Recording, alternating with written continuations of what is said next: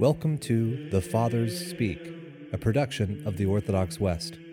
Each day, Father John Fenton reads a selection fitted to the Western liturgical calendar from one of the Fathers of the Church.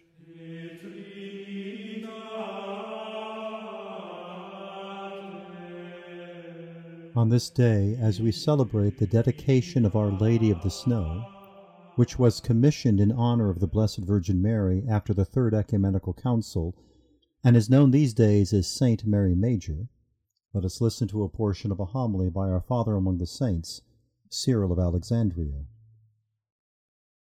I see here a joyful company of Christian men met together in ready response to the call of Mary, the Holy and Ever Virgin Mother of God.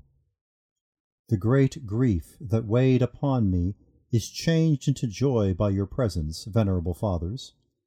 Now the beautiful saying of David the psalmist, "How good and pleasant it is for brothers to live together in unity," has come true for us. Therefore, holy and incomprehensible Trinity, we salute you, at whose summons we have come together to this church of Mary the Mother of God. Mary the Mother of God, we salute you. Precious vessel, worthy of the whole world's reverence, you are an ever-shining light, the crown of virginity, the symbol of orthodoxy, an indestructible temple, the place that held him whom no place can contain, Mother and Virgin. Because of you the Holy Gospels could say, "Blessed is he who comes in the name of the Lord." We salute you, for in your holy womb was confined him who is beyond all limitation. Because of you the Holy Trinity is glorified and adored. The cross is called precious and is venerated throughout the world. The heavens exult. The angels and archangels make merry. Demons are put to flight. The devil, that tempter, is thrust down from heaven. The fallen race of man is taken up on high. All creatures possessed by the madness of idolatry have attained knowledge of the truth. Believers receive holy baptism. The oil of gladness is poured out. The Church is established throughout the world, and pagans are brought to repentance. What more is there to say? Because of you, the light of the only begotten Son of God has shone upon those who sat in darkness and in the shadow of death.